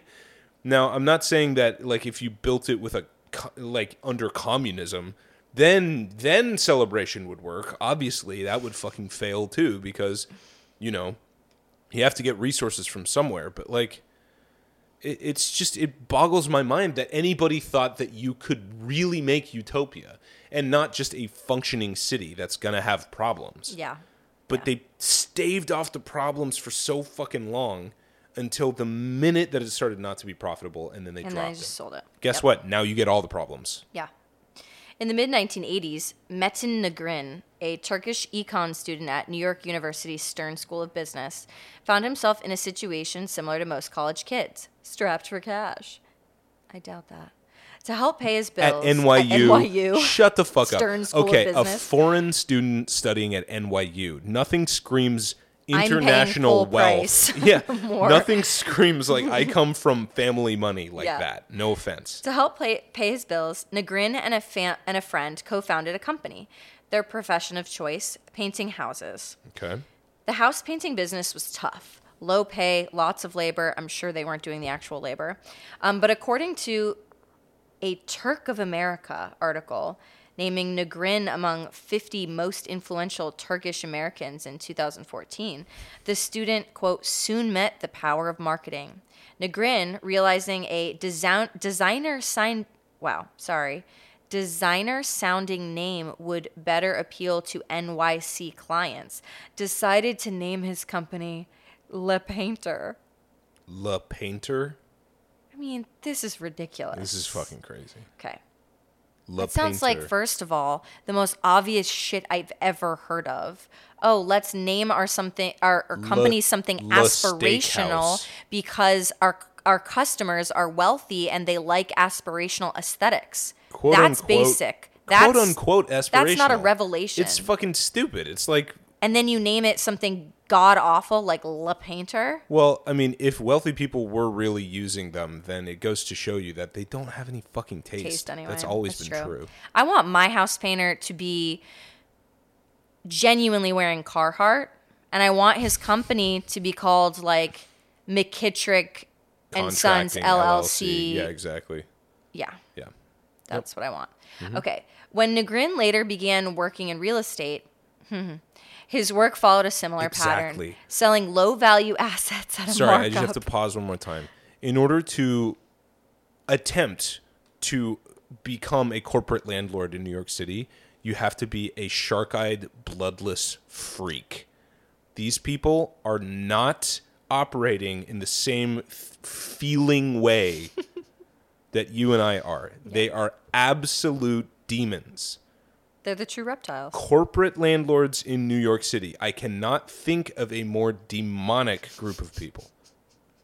That's all I got to say. The pedophiles who buy their corporate real estate from them. Maybe. According to at LaSalle Investment Management, according to Turk of America, his major contribution was convincing the Revolution Trust Corporation, a government entity that reclaimed money from bankrupt people by selling their land and belongings, yeah. to offer shares in the repossessed property to private partners. They didn't say he was one of the 50 most influential Turks. Which way? Right. You know what I mean? Later, Negrin teamed up with billionaire real estate developer and pioneer of the modern shopping mall concept, A. Alfred Taubman, to start the Athena Group, another business that bought defaulted loans and properties and sold them at a markup. But in 2002, Taubman, who Negrin cites as his mentor, was convicted of a 6-year price-fixing scheme, sentenced to a year in prison, and fined a cool $7.5 million, plus the costs of his own incarceration. Ooh, that's kind of a cool punishment. It is a cool punishment, except for when you realize that it literally doesn't affect him at all. I know, it doesn't. $7.5 million to these people is literally just like... It's like something that you could leave in your coat and not even notice. Like that how you we left. find a $20 bill in our coat sometimes. And you're 20? like, You find $20 bills in your coat? I just did recently. Damn, that's awesome. I know. I think it was from Christmas. Anyway. That same year, Negrin decided to leave Athena Group and start his own business. He called it Lexan Capital.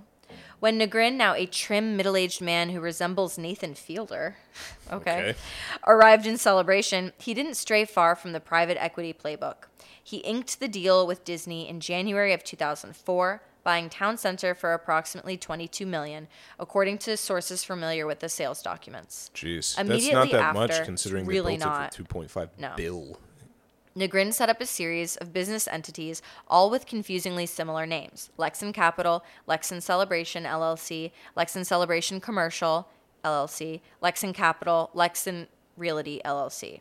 all had stakes in downtown. He's doing the Scientology playbook. Literally. And the Disney playbook. In May of 2005, according to documents, Lexington Celebration Commercial secured a promissory note with Greenwich Capital Financial Products, refinancing the town and pulling out $23 million in equity. Lexington also established something called the Town Center Foundation. It was a master association to oversee the entire downtown.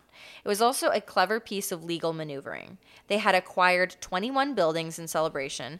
9 of them were commercial buildings, filled with high-end shops and restaurants. 2 were residential, and 10 were mixed use, meaning they contained both stores and apartments. Lexington converted all the apartments to condominiums and sold them off for approximately $20 million, according to sources familiar.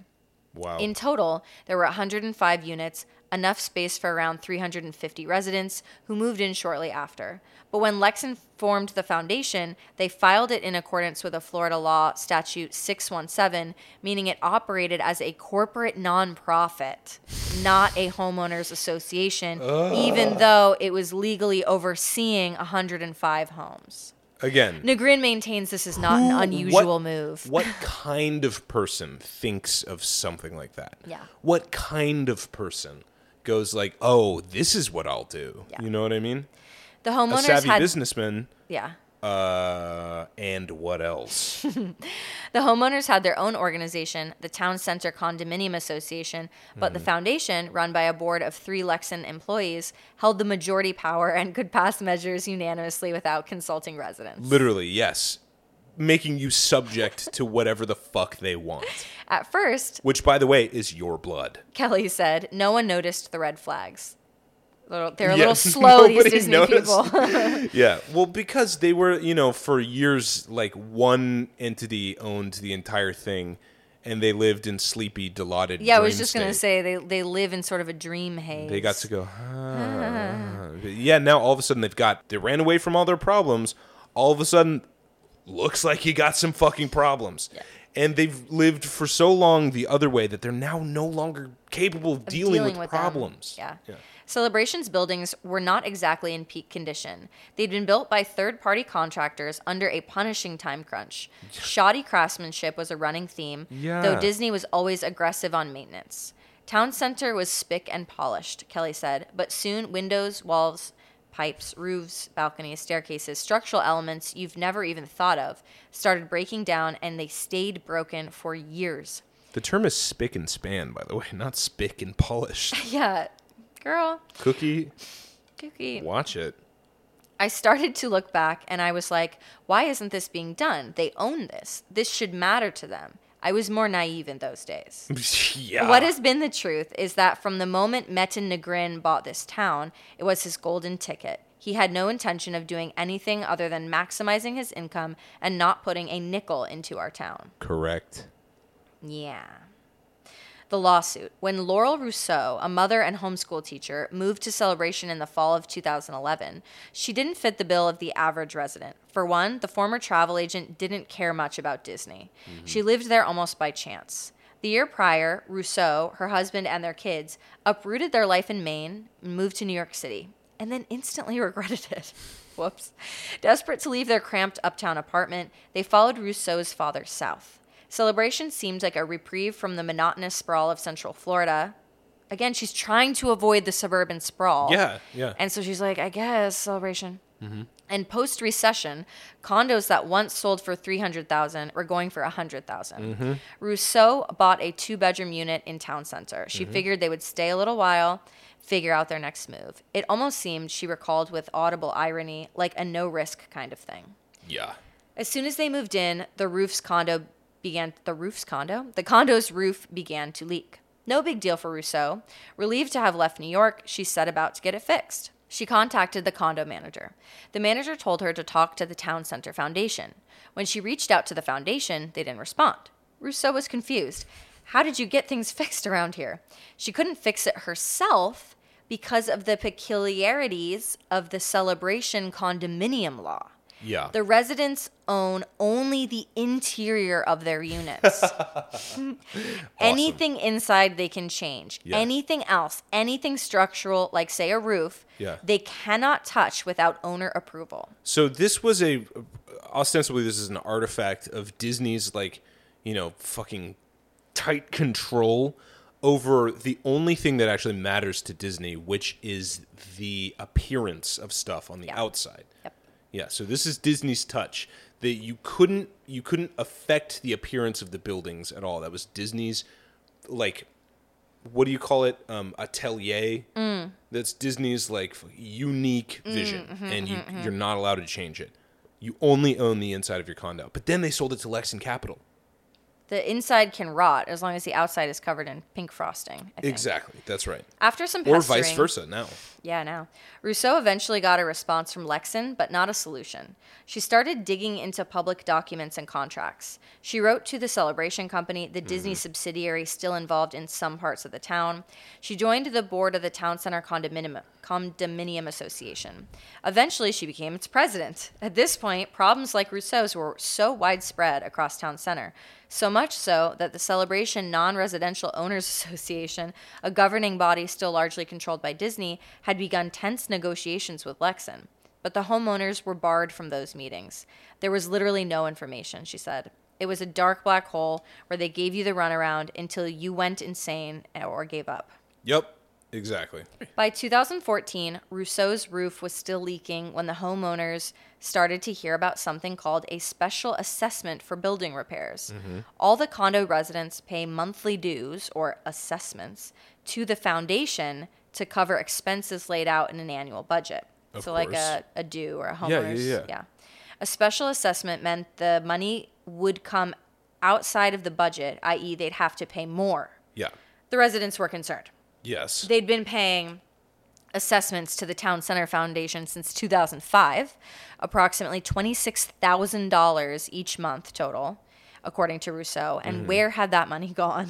Right. Good question. Near the end of the year, Rousseau and others started to see a man around town checking out windows, walls, and roofs. In early 2015, they learned the foundation had hired an architect named Dan Dixon to do an inspection of the town center. Soon they began to see construction in certain parts of town. Not a lot, it was just 2 buildings, but it was a big change after 11 years of inaction Just and no complete repairs. neglect. Yeah. Under other circumstances, the residents might have found this cause for a celebration. Instead, they were concerned. They had not seen any reports from Dixon's inspections. What work would need to be done? How much would it cost? And who would be paying? They suspected that Lexon had taken their money and planned to stiff them with the bill.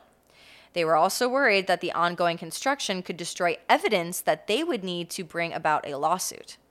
In April, they're probably right on that one. Yeah, definitely. In April 2015, Rousseau and her neighbors' suspicion only deepened. That month, Negrin refinanced the town again, this time with Morgan Stanley, pulling out an additional $13 million in equity. Fucking A. Morgan Stanley. What year was this? 2014. 2014. Okay, so Morgan Stanley back in the real estate business, baby. In February 2016, the tensions and much of the actual property reached a breaking point. Negrin called a meeting with the Town Center Foundation, invited all the residents, and announced his intent to charge the town $4.1 million.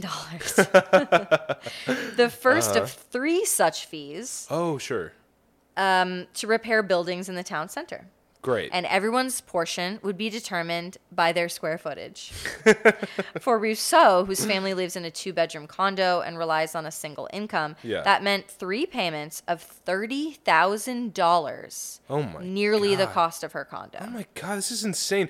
This is literally like, I mean, it's like a feudal, lord. She says, please understand that You we have do no not... recourse. I know. The entire town is bought and paid for. Yeah. We do not want to walk away from our homes, but an assessment that could grow to $100,000 each. If I had $100K in the bank account, I would not have bought a $200K condo. Yeah, duh. Yeah. The outcry was so forceful, Negrin backed off the $4.1 million charge. But the meeting had confirmed residents' suspicions.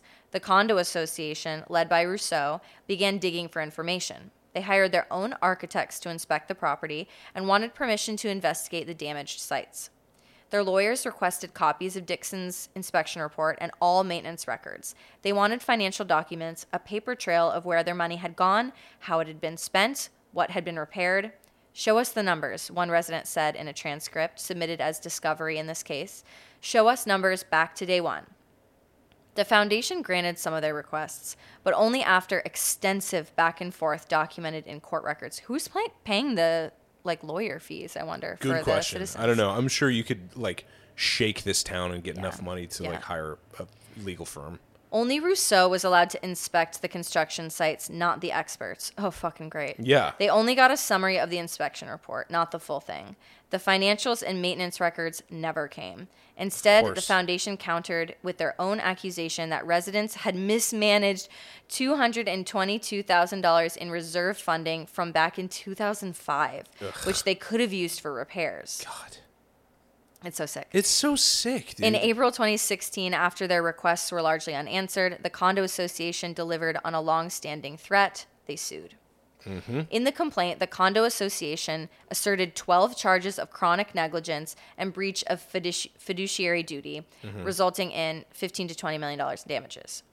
At first, the residents' primary goal in the lawsuit was to obtain records and access to the construction sites for the inspectors.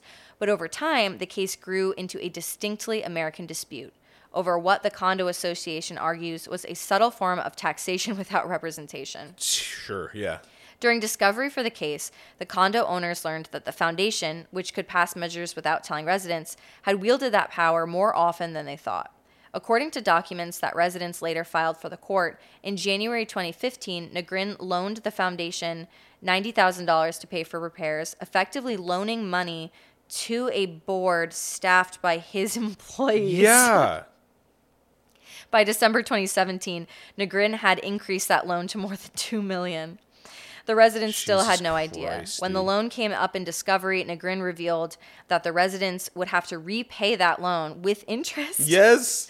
Beginning January 1st, 2020. See, and this is the fundamental flaw that was there from the very beginning. It's what happens when this new urbanism is done by a corporation. Because it doesn't matter how highly the corporation regards themselves, or how nice they appear to an outside observer or whatever, or to whatever anesthetized dipshit actually wanted to move to Celebration in the first place. Eventually this shit is going to happen. You can't run for mayor of Celebration. There's no fucking city council for Celebration. It is not governed by the citizens. It's not a democracy. It is a fucking autocracy that is owned by a corporation. So then all of a sudden you can do shit like this. Unknowingly give a loan to your own board of directors that's functioning in quotation marks on behalf of the town. Yeah. And then charge the residents of the town for the loan that you gave to your employees that they had no fucking prior knowledge of. Yeah. When Disney first laid out his plan for the experimental prototype community of tomorrow, he painted it as a model of American capitalism. Yeah. Quote, Epcot will always be a showcase to the world, Disney said, for the ingenuity and imagination of American free enterprise. In a sense, it always has been. A corporate-built town constructed too quickly and too cheaply, sold off to unsuspecting owners under the guise of utopia while nurturing the same social issues that exist everywhere else. Yeah. These past few years, as real estate developers eat up neighborhoods and private equity shutters sports websites, hospitals, and big box retailers across the country. Hilarious. The imagination of American free enterprise is merely entered a new phase. Yeah. As town center residents battle their new corporate landlords, Celebration is still keeping Disney's dream alive, just perhaps not the way he hoped. Because the dream, just like everything else that this man touched or created in his life was a fantasy of something beautiful that covered a deep, dark, ugly reality. Yeah. That's the tale of Celebration, Florida. Mm-hmm. And they're trying it again, folks. So I have to make mention of something that I saw on this website. I did a little clicking, by the way, for the Story Living in California. Now, I told you they were building in Palm Springs, right? Mm-hmm. There's an illustration of what's going to be at the center of this little planned community, which is like a giant reservoir of like crystal clear water. It's like a giant man-made pool, basically, with like palm trees all around it and islands. And apparently you'll be able to go like kayaking and paddleboarding in it. But I'd like to remind you, this is in the middle of the Coachella Valley, which is the fucking desert. Ostensibly what this means is that they are going to suck millions of gallons of desperately needed water from the surrounding area and pump it into a fucking lake where people can go paddleboarding.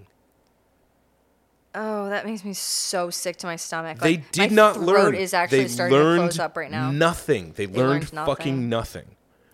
Wow. All of this is in defiance of God. Ooh. All of it. Sorry, I have to read a little like blurb from their website. A living painting. For centuries, humanity has been drawn to the sands, mountains, springs, and valleys of the greater Palm Springs area. Its unique climate, which is fucking uninhabitable, diverse flora and fauna, again, the lizards that I was talking about that the Indians used to eat before people showed up and learned how to fucking put a golf course in the middle of the desert, and boundless beauty. I don't know if you've ever been there, but it looks like when you're outside of Palm Springs, it looks like a cracked, barren, like volcanic landscape. It literally looks like... It looks like bombed out. It looks like Mars. Yeah. Have inspired generations of makers, from original inhabitant Kauai basket weavers and storytellers to contemporary artists and innovators, all for good reason. The many colors of this natural wonderland surprise first-time visitors brown, tan, buff, vivid beige. Greens, Nope. liquid blues, and dynamic reds and yellows, bringing unexpected life to the ruddy cocoa tones that frame the landscape in grandeur. Now, inspired by both the landscape and its history, the unique magic of the region has been combined with the imagination of Disney to make something new. Cotino, trademark sign. A story living by Disney, trademark sign. Community. This brilliant living painting is not only fueled by its own dynamic energy, but empowers all who live here, creating a vibrant atmosphere that encourages residents to keep dreaming and keep doing. So, this really is it. You know what I mean? In this fucking climate crisis, the world keeps getting hotter. Which, by the way, Palm Springs is no exception to that. It keeps getting fucking hotter and hotter in Palm Springs. Pretty soon we're going to be seeing like 130-degree days. And in the middle of the most massive drought California's ever seen, Disney's going to fucking build a lake for paddleboarding in the middle of this fucking suburban community and plant a bunch of palm trees all around. Because why fucking not? And probably put a whole bunch of grass in the goddamn ecosystem, which needs to be kept alive by goddamn sprinklers, again in the middle of the largest drought in California history. So, let's just say, if there's anything we've learned, we cannot trust visions of the future, especially when it comes to urban planning and, like, civics, to corporations, and especially not to fucking Disney Corporation, the practice of whose business is creating empty fantasies that crumble in your hands when you try to hold them. Just like the crusted sand between their fingers of Palm Springs. The cracked, barren earth. That should be where Palm Springs sits. Yeah. Well, guys, thank you for listening to the Florida Woman podcast. Yeah. We love you all, and we'll be back next week. Follow us on Instagram at floridawoman.pod. You can send us your Florida stories at floridawoman.pod@gmail.com. I think that's our email address. Yeah. And you can also help support us. We do this all for free on Patreon. And that's just search Florida Woman Pod on Patreon, right? Awesome. Thanks, guys. We love you so much. We really, really appreciate all of our listeners. Show this to a friend, maybe. Give us a like, a rating, a review. We love you so, so much. Thank you so much. Stay wet, stay hot. Peace.